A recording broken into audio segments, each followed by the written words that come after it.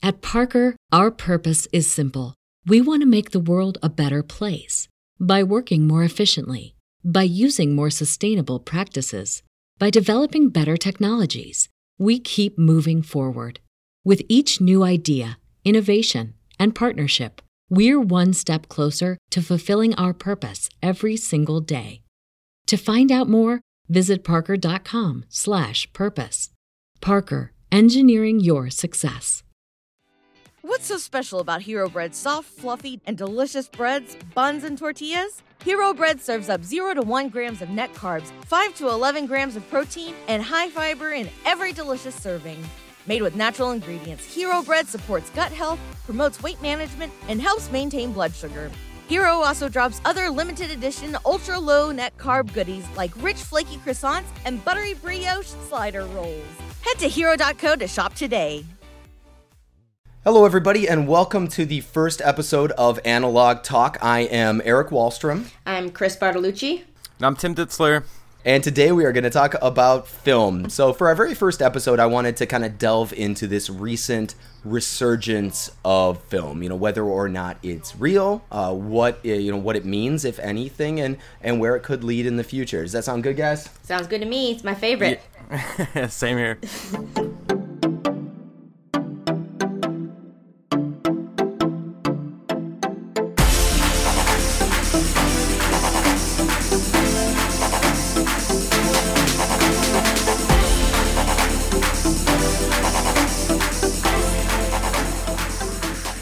So one of the biggest aspects of this kind of new film resurgence is this kind of uprising of new companies developing film and film-related, camera equipment and film stock. So like companies like Ferrania, the Intrepid Camera, the Impossible Project. How familiar are you guys with those companies, and what take on them, if any, do you have? So I just recently got into Ferrania per your suggestion, Eric, and just those two guys alone, like, man, that their factory in Italy, I want to go there as soon as possible and just like take a tour of what they got going on over there. It's super exciting to think that like the community is big enough that people want what they want and people are willing to, put the time and the effort and the money and the Kickstarter to get film back up and running for everybody. Do you know what I mean? Yeah, absolutely. Absolutely. I think it's exciting. I'm not 100% certain what the overall quality of the film is going to be. I know that, they're releasing that black and white one, and then they're going to be moving to like a slide film, which from my understanding is sort of like a consumer grade slide film. Yeah. But I'm excited. Any opportunity to shoot slide film, no matter what it is, especially if it's a little more affordable, would be really, really welcome. Timothy, what do you think? Well, I was looking at their website just the other day, and it looks like they are completely backed up right now, so that seems like a good thing. I mean, they're on it looks like they're doing like a chunk of pre-orders and then opening it back up again. So it's like they'll do some and then they'll close, and then they'll do a little more and then they'll close.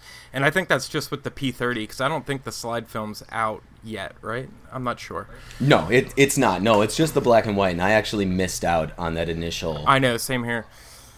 wave of black and white, yeah. But it looks awesome. I mean, from what they were saying and what I saw, I guess there was a little bit of an issue with it. There was some scratching that they had from the machines. I'm not exactly sure what the problem was exactly, but they're saying as they're getting further through the alpha roll that I guess the problem's kind of going away. So that's pretty good. Well, they've had nothing but issues Yeah. to this point. Didn't they say that they were like buying back pieces of the equipment to make this film, which I think is crazy. Well, it's been wild. I mean, if you follow through their blog, I mean, this is much later than it was supposed to happen. And if you go through and follow this back to the beginning, they have had, sort of the what can go wrong will go wrong, where I think everything from having like asbestos problems to machinery that didn't function like it was supposed to and one of the weirdest things was like people getting mad. Yeah. I was reading that today. They posted like a nice thing saying, "Hey, we're still here. We're just running into issues. Like, thanks for your patience." And people are like, "What the heck? Where's our film?" It's like, this is an easy process, guys. Like, give them a break. No, it's like a monumental process, and they've persevered through. I mean, how many excuses would there have been to just pack it in? I know, exactly. I think that's I'll wait as long as I have to wait for people that are passionate about bringing the craft and the art back to life. Like, take your time, make sure it's right. Don't push something out that's not going to be good, and then, the backers are going to be even more mad. You know what I mean? Yeah, absolutely. 100%. I guess, speaking of being angry with the final product and, not necessarily satisfied with everything, how much experience do you guys have with Impossible Project? Because I know there's been some question about how it stacks up to Polaroid, and with the recent kind of, whatever it was, acquisition or whatever that was, whatever they did with Polaroid there. I'm curious, because I've never shot it. I really have no experience with it, and I thought you guys did. Yeah, I've been shooting Impossible Project for probably about 4 or 5 years now. And they've definitely been a work in progress. I know that their first couple batches, like, you have to shield from the light immediately, or it would just overexpose and you would get nothing. Perfect. Yeah, but I think every batch that they put out has been getting better and better and better. It was a little frustrating in the beginning because it was expensive. It's like $26 for 8 shots or something like that. So people were like, it's not going to come out. Like, yeah, you're getting into like sheet film territory there. Yeah.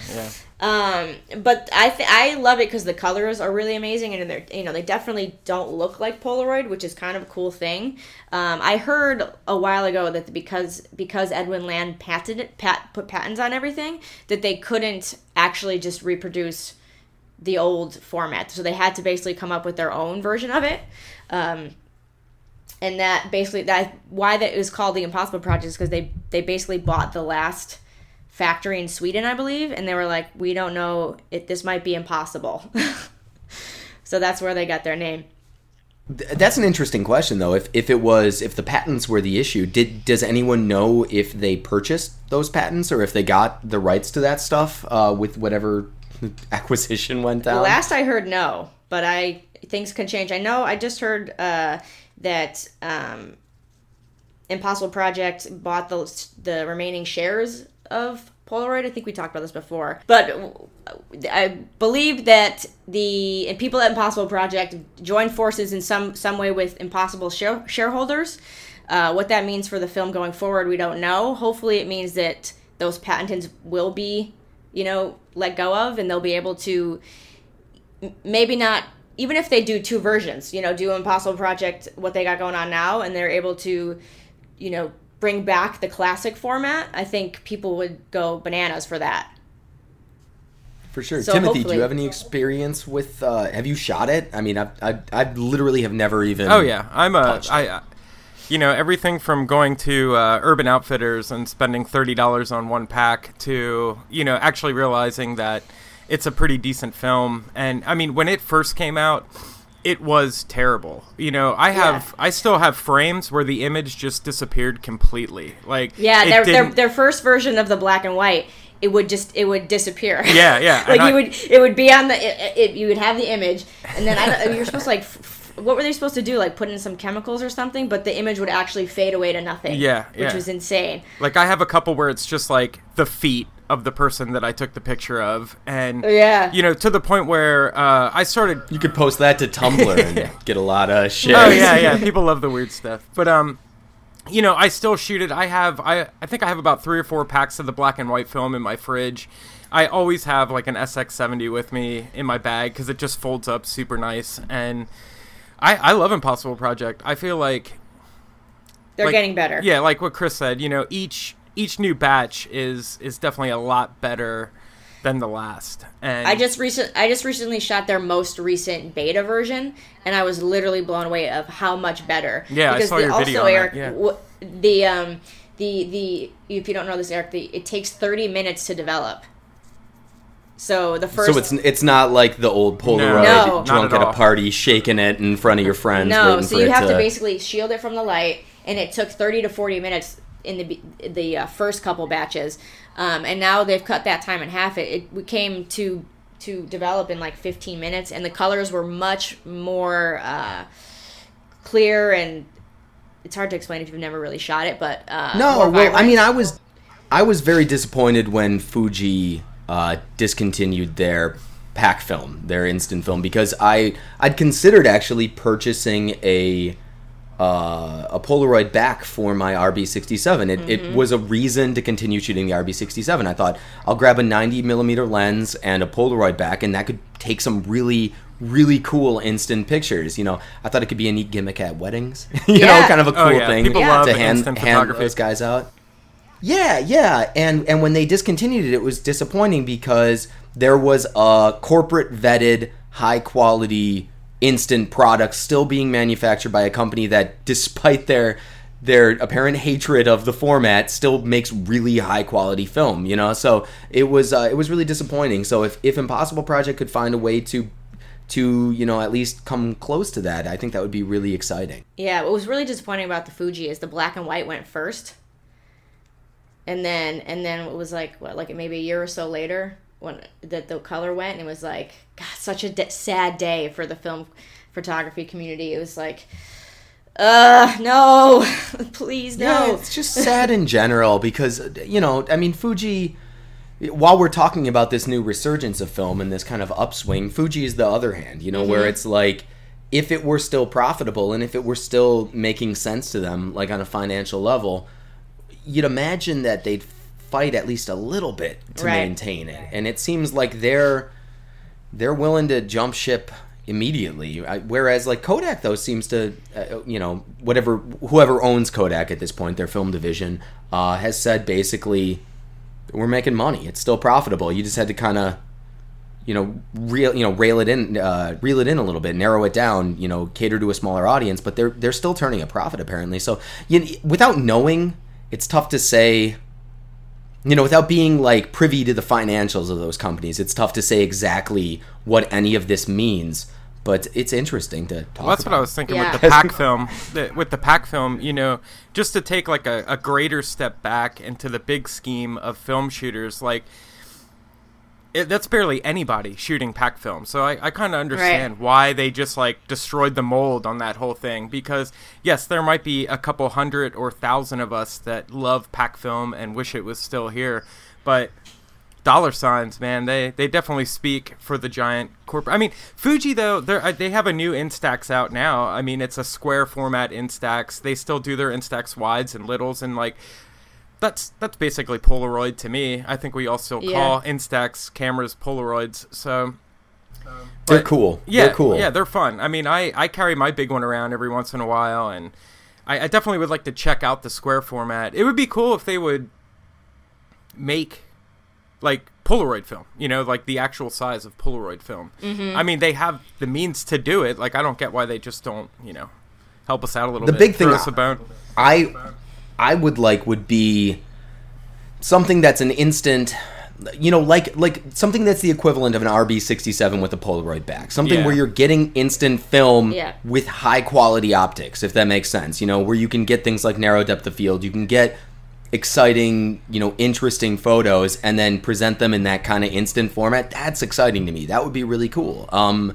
It's a little sad, you know, but I feel like there's got to be some answer to that in the near future. I mean, I know there's like companies looking into it. I forget the names of the ones that are, but I mean, I definitely think, I don't know. I'm hoping there'll be some sort of a resurgence in the future with that.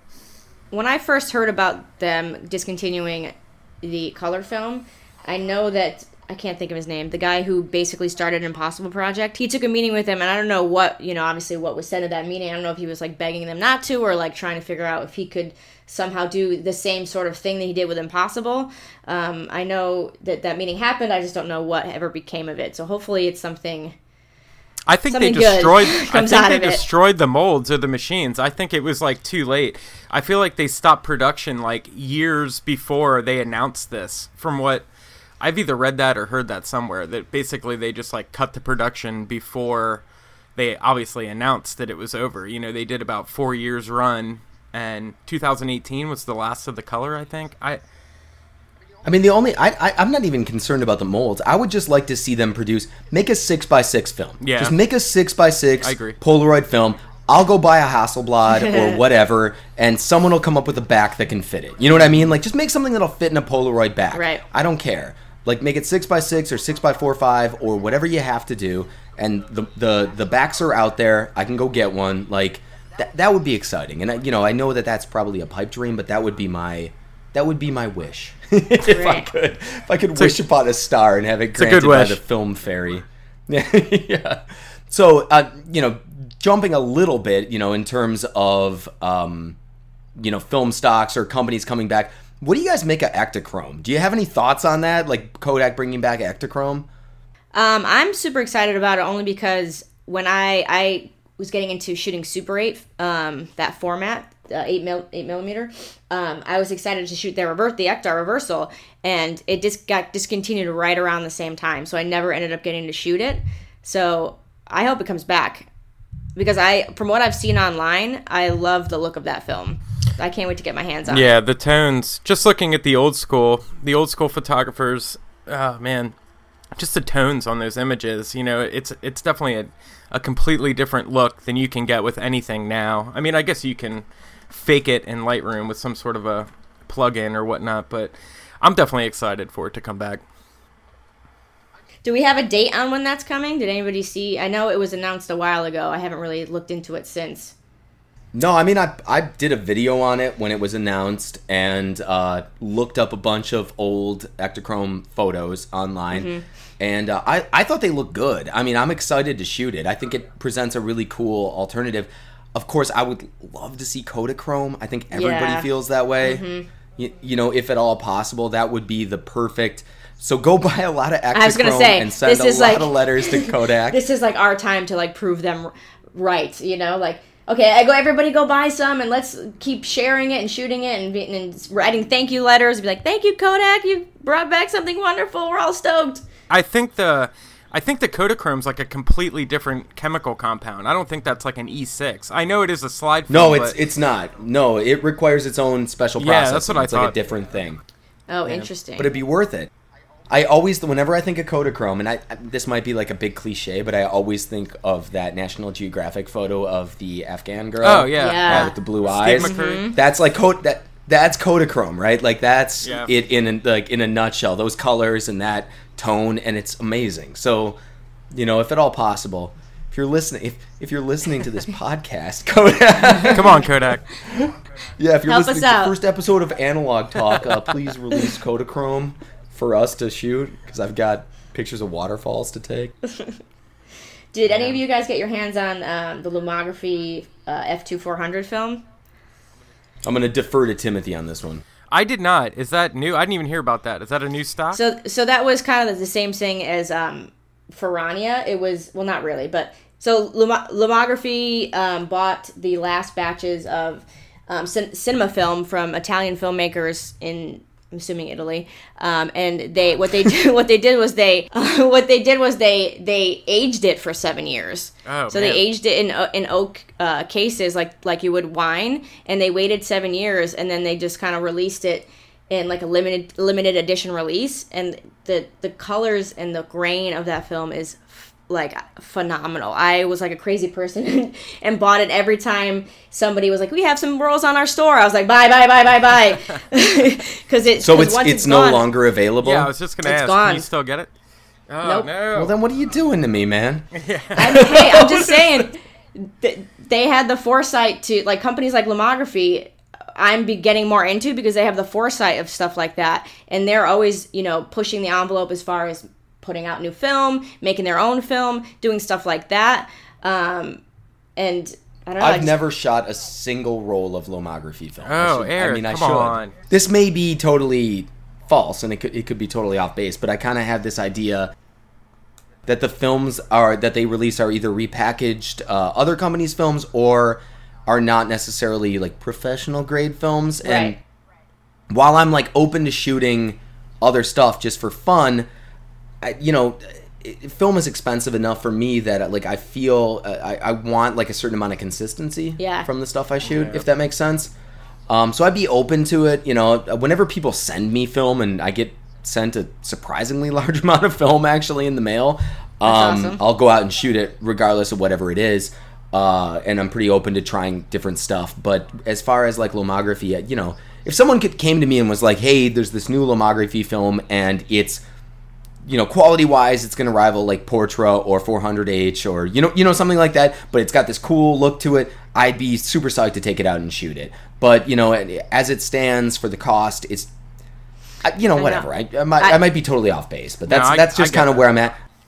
I'd be open to shooting it, though. I'd be open to trying it out. I just bought 2 rolls of their purple film, the Lumochrome. Oh, I love that purple film. It's the one. Is that the one that's supposed to look like the infrared? Yeah. And this. Have you seen that photographer who took the infrared photos in the Congo? Have you guys ever seen that? No. I forgot his name. But apparently, so this new, they, like what I said, they're always like making their films better. This is a new formula. So I didn't shoot it the first time around. When I did find out about it, it was discontinued. So I was like, great, here's another one I missed out on. And they just released this new version of it. So I've got it in my Contax G1 right now. And I'm super excited to see how it turns out. Yeah, you're going to love it. Yeah, what I've seen. But see, that's the thing. It's like, I've never shot infrared film before or this stuff. So I'm like wondering, like, do the greens turn purple or is like the blue? Like, I'm so excited to see like the shift of what actually happens. I'm excited. Have you shot it, Timothy? Yeah, I shot it. I shot the first batch. I didn't know there was a new formula. See, I'm not up to date on lomography. I just kind of roll with the stuff I know when it comes to them. Mm-hmm. But it's. I mean, I don't know what turns what color exactly, but you definitely get like. You know, it's not every photo's a success with that. You kind of need like the elements to line up right and all that stuff, but you know, you will get purple leaves or like a crazy purple sky. And, that's you know, cool. That definitely fits somewhere. It's not for everyone. It's not for every project, but it's definitely fun to go do. You know, instead of like turning your picture purple in Lightroom, you actually have a film that can do it. Yeah, and it is on the more expensive side. I think it was like $11 or $12 a roll, right? Yeah. I think I got mine on Amazon for like $22 or something. It was the last roll. In that was when it got discontinued, of course. Yeah. But I had to try it because I was going to do a review for my channel, and I never ended up doing it.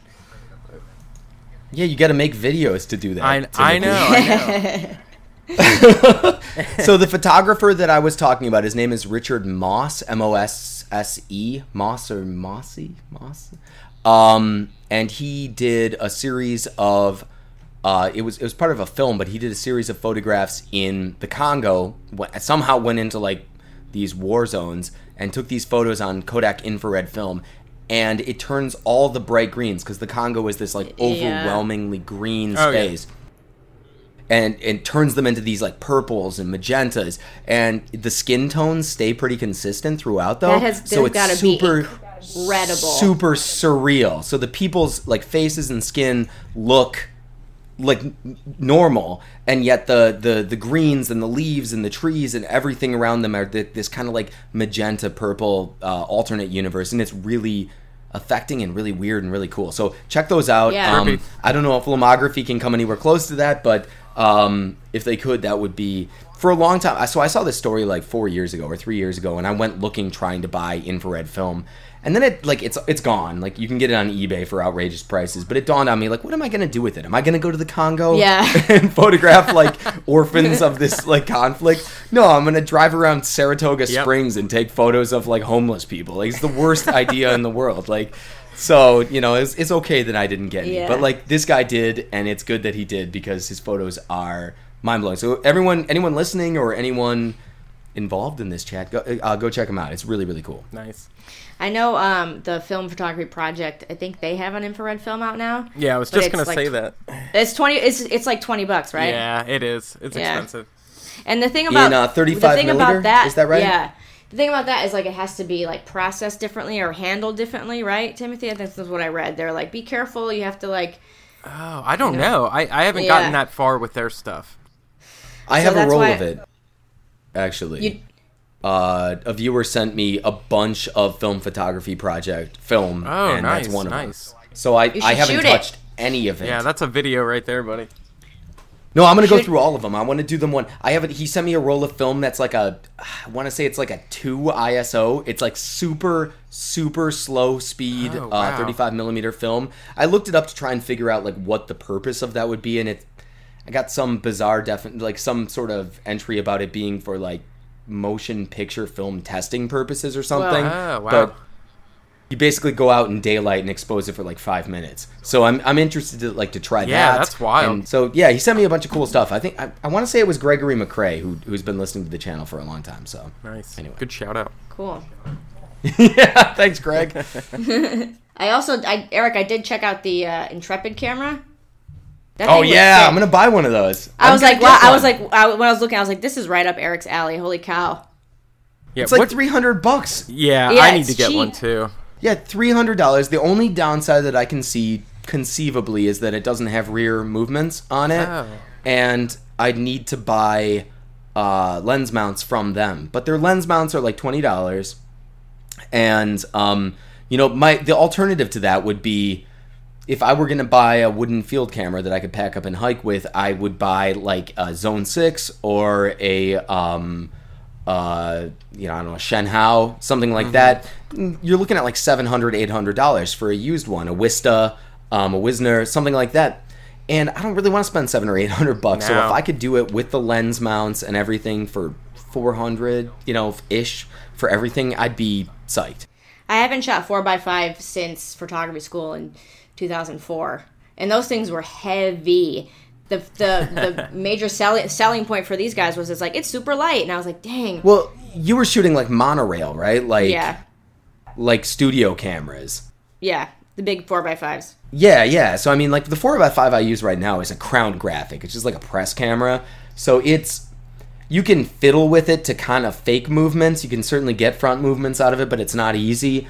But it's metal and leather and everything. It's ungainly, and it's not really designed as a field camera. It's designed sort of as like a range, like it was like a press camera where you would eyeball the distance and adjust it accordingly and then hand hold it and take photos.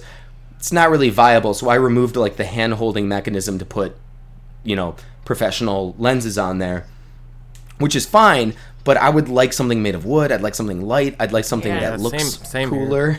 And for, whatever it is, like 250 euros or whatever, it's pretty. Oh, no, it's 280 US. It works out to like $320 US, yeah. whatever that is it costs. Nothing. No, it's good. And you can pick the color of the bellows. Yeah, I saw that. Yeah. You can get like blue, red, or green. Yeah. So I'm 100% on board with it. I'm excited to get one. I think there's about a 6-week turnaround time from ordering it to receiving it. But Alan Brock did a video on his and was really pleased with it. And he hasn't sold his Shenhao yet. He said he was going to, and I said I would buy it. And then he never did. I think Ben Horn was involved with them too, from what I saw. I think he was doing how-to videos on their website. Was he really? Yeah, I didn't. Really? I guess the big question is, like, what do you guys think this means? Like, do you see a potential for, like, new brands to arise, new film stocks? I mean, is that something that makes sense for, like, the R&D to be poured into something like that? I mean, I sure as hell hope so, because I will buy it. You know what I mean? 100%. Absolutely.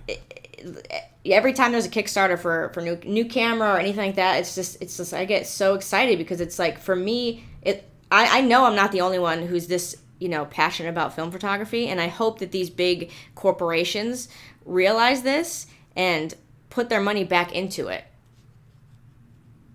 Whether it be Kodak or Fuji or whoever, is some other, like these guys in Italy, I think that's amazing what they're trying to do, regardless of how long it takes. Yeah, I think the single biggest thing that we could all agree on is go buy Ektachrome when it comes out. Yeah. Buy the Ferrania film when it's available. If this is something you care about and something you'd like to see, we need to incentivize it. So go and make this a viable business venture, right? Absolutely. You got it. So let's move on to the listener photo challenge. Christine, why why don't you tell us what this is all about? All right, guys. So this was kind of my idea. One of the reasons why I wanted to start this podcast is because I love the interaction with the film photography community. So I came up with every week we're going to try and do listener photo challenges. So there is a Flickr group set up. It is Analog Talk on Flickr, Analog Talk Podcast on Flickr. So what we're going to do is we're going to challenge you guys, whether it's stuff you've already shot or if you wanted to, go out and start shooting, whatever the challenge may be. This week we're going to try and do your favorite black and white photo. So your favorite black and white photo, throw it up on our Flickr group and just basically tell us what you shot it with, the film stock, and what we're going to try and do is we're going to talk about it on the podcast. We're also going to share it out on our Instagram. And there is Analog Talk Podcast website in the works that we're also going to share that stuff on there as well. Yeah, sounds good. So yes, this week, your favorite black and white image. So remember to tag your camera that you use, the film stock, and yeah. What's your favorite black and white image that you guys have taken? I was just thinking, I don't shoot that much black and white, and it's a shame. No, I was just going to say it's really hard for me because I pretty much only shoot black and white. Like, I will do a little bit of color. So, but, God, I couldn't even... I don't know. I'm going to have to go through and find one. I'm going to add a couple of my favorites to the group, so you guys will see. So stay tuned for that. Yeah, that's a good idea. I'll do the same. My two favorite photos I've ever taken were on black and white film, and both are of my dad, weirdly enough. I don't know, but... both on T-Max, and I never want to shoot black and white. It never seems appealing to me. And then when I do shoot it, I get those photos back, and for whatever reason, they're more impactful than the color ones. Right. I can't... Yeah, black and white is so dramatic, man.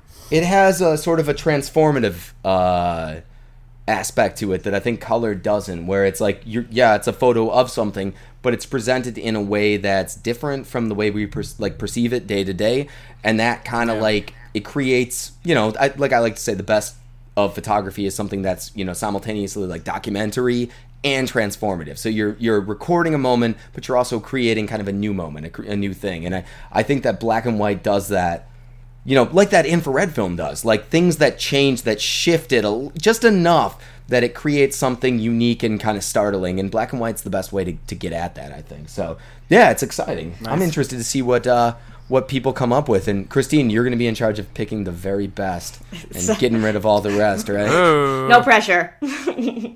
We're going to have a special section for the photo that we hated the most. No! At the end. That is not going to be a thing, you guys. It's not a thing.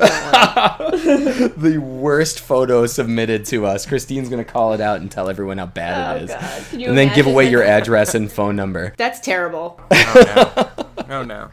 Terrible. So, moving on, listener question. This is something that I posted just out of honest inquiry on my Twitter recently. I want to know, what do you like better, Portra 400 or Fuji 400H? I understand that you guys probably have more experience with Portra, but if you have experience with both films, which do you prefer? And why? Yeah. And without offering your opinions, guys, on which you prefer, do you guys have any experience with those two films? Yeah, Timothy and I were just chatting a little bit before we started. I was thinking I really rarely shoot Fuji 400 just because I love Portra 400 so much. So I was thinking I got to go out and shoot a roll of Fuji just to really do like a side-by-side comparison. I know what I like more about Portra just in general is the warmer tones. I feel like Fuji is a little cooler. Am I correct? Do you guys feel that way too? No, yeah, I always feel like it has like a bluish-green cast to everything. The Portra to me is just that pastel color that I adore. So that's, even just in my personal work in general, that's mostly what I shoot. I'm just now starting to get into like the Ektar and stuff like that. But I'm a Portra girl for sure. So without giving opinions, it's kind of hard. You're skewing the vote already. This is destroying our very first podcast, and we send it into anarchy. We could put a survey on the website when it's all done. Like, oh yeah, that might be cool. Yeah, the opinions presented herein do not necessarily reflect Eric Wallstrom. Same. Of Eric Wallstrom Inc. Yeah. All right, guys. So that is gonna wrap up our very first episode Yeah. of Analog Talk, the podcast. How do you guys? I how do you pretty feel good. about? How do you feel about That was it? a How good, you feeling? good What's in film your heart? photography discussion. I'm not gonna lie. It was good. Yeah, it was great. I'm really excited to do more. I'm really excited to grow together, guys, both as people and as spiritual beings. I'm excited to grow the podcast together. So why don't we all just plug our various things, starting with you, Timothy. All right, here we go. Plug yourself. You can find me on Instagram at Timothy Makeups. Same with Twitter at Timothy Makeups. YouTube's a little different. You got to search my name. That's Timothy Ditzler, which Ditzler. You can find me on there. I don't really do Facebook. What are you working on right now? You working on anything in particular that you want to shout out or talk about? Book coming out, Staycation. It was shot during a week and a half vacation that I took while my family was in Nashville. And, it's just all black and white, city kind of portraits-ish, kind of taken from the view of, not really going out and taking a vacation, what you see when you're home and you have off kind of thing. The second thing I got going on is I'm starting a film photography lab. Going to be developing film for a couple people around here to start, and then possibly branching out. Maybe you guys, if you need some film developed on a So excited for you for that, quickness. Timothy. But, that's so awesome. Yeah, I just other than that, man, I'm just chilling, shooting pictures, having fun. How about you, Christine? What are you working on, and how can everyone find you if they need to? Let's see. I'm working on this podcast. That's one thing we got going on. Why don't you tell us all about that? also, What kind of podcast is this? I don't know if you guys are familiar with film photography, but I'm super into that, so I think we might talk about that sometime. I have no idea what you're I talking didn't realize people still did that. Isn't that a funny question? People are like, on a side note, people are always like, wait, you could still buy film? I'm like, oh my god, yes. Yeah. Oh, I get that all the time. See, that goes to show we need to spread the word with film. Exactly. Another little project I do have going on, it's called the Traveling Film Camera. So what it is I took one of the Stylus Epic Zoom cameras that I found in a thrift store, and I've been sending it to friends of mine who've been traveling. So these are people who've never shot, most of them haven't shot film in forever or never at all. And I just send them with a roll of 36 exposure Kodak film and develop their results and share them on the Instagram. And I also have a website for that. Traveling Film Camera. Traveling cool. Film Camera, that's the Instagram. And how do people find you, the rest of your work, if they want to? On YouTube, I'm at Crispy Photo, or on Instagram at Crispy Photo, same as That's YouTube. Chris B Photo, not B-photo. Crispy Photo. Correct. Crispy. Yes, Chris B I'm gonna Photo. immediately go search for Crispy Photo and see what it is. And then Yeah. Oh, I'm sure it's great. And then I also have a separate Instagram for where I just share my film photography, and that's my full name, Christine Bartolucci. So, and that's it. Awesome, and I am I'm Eric Wallstrom. I'm it's ERIKWAHLSTROM, spelled the most Swedish way you can possibly put those two names together. You can find me on YouTube. Yeah. You can find me by my name. You can find me on Instagram and Twitter at Eddie Dubs with 2 B's. You can I'm a social media maven. I'm all over the map.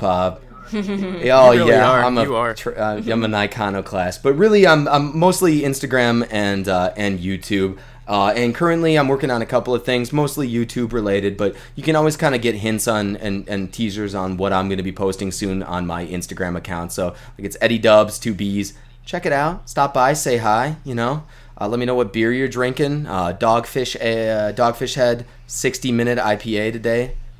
Delicious. Nice. Love the 60-minute. Man, did you try the Flesh and Blood yet? The Dogfish Flesh and Blood? I have not. This is the first beer I had since I got back from Portland because I was up in Portland, Maine for a week on vacation, and it's fun fact, it is the microbrew capital of the United States. It has most microbrews and breweries of any city per capita in the U.S. Wow, I did not know that. Yeah, Nice. we hit a few. I was at Allagash. I was at Oxbow. We were all over the place. So I took a little bit of a breather from the beers for a minute and tried to replace them with running and stuff. But I'm back on. So yeah. Back on the juice.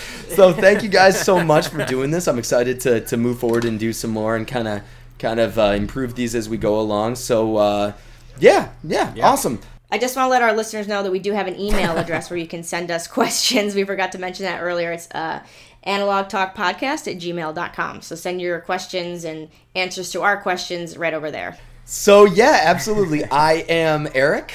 I'm Chris. And I'm Tim. And thank you guys for listening. We will see you soon. Yeah. Thanks, guys. Bye.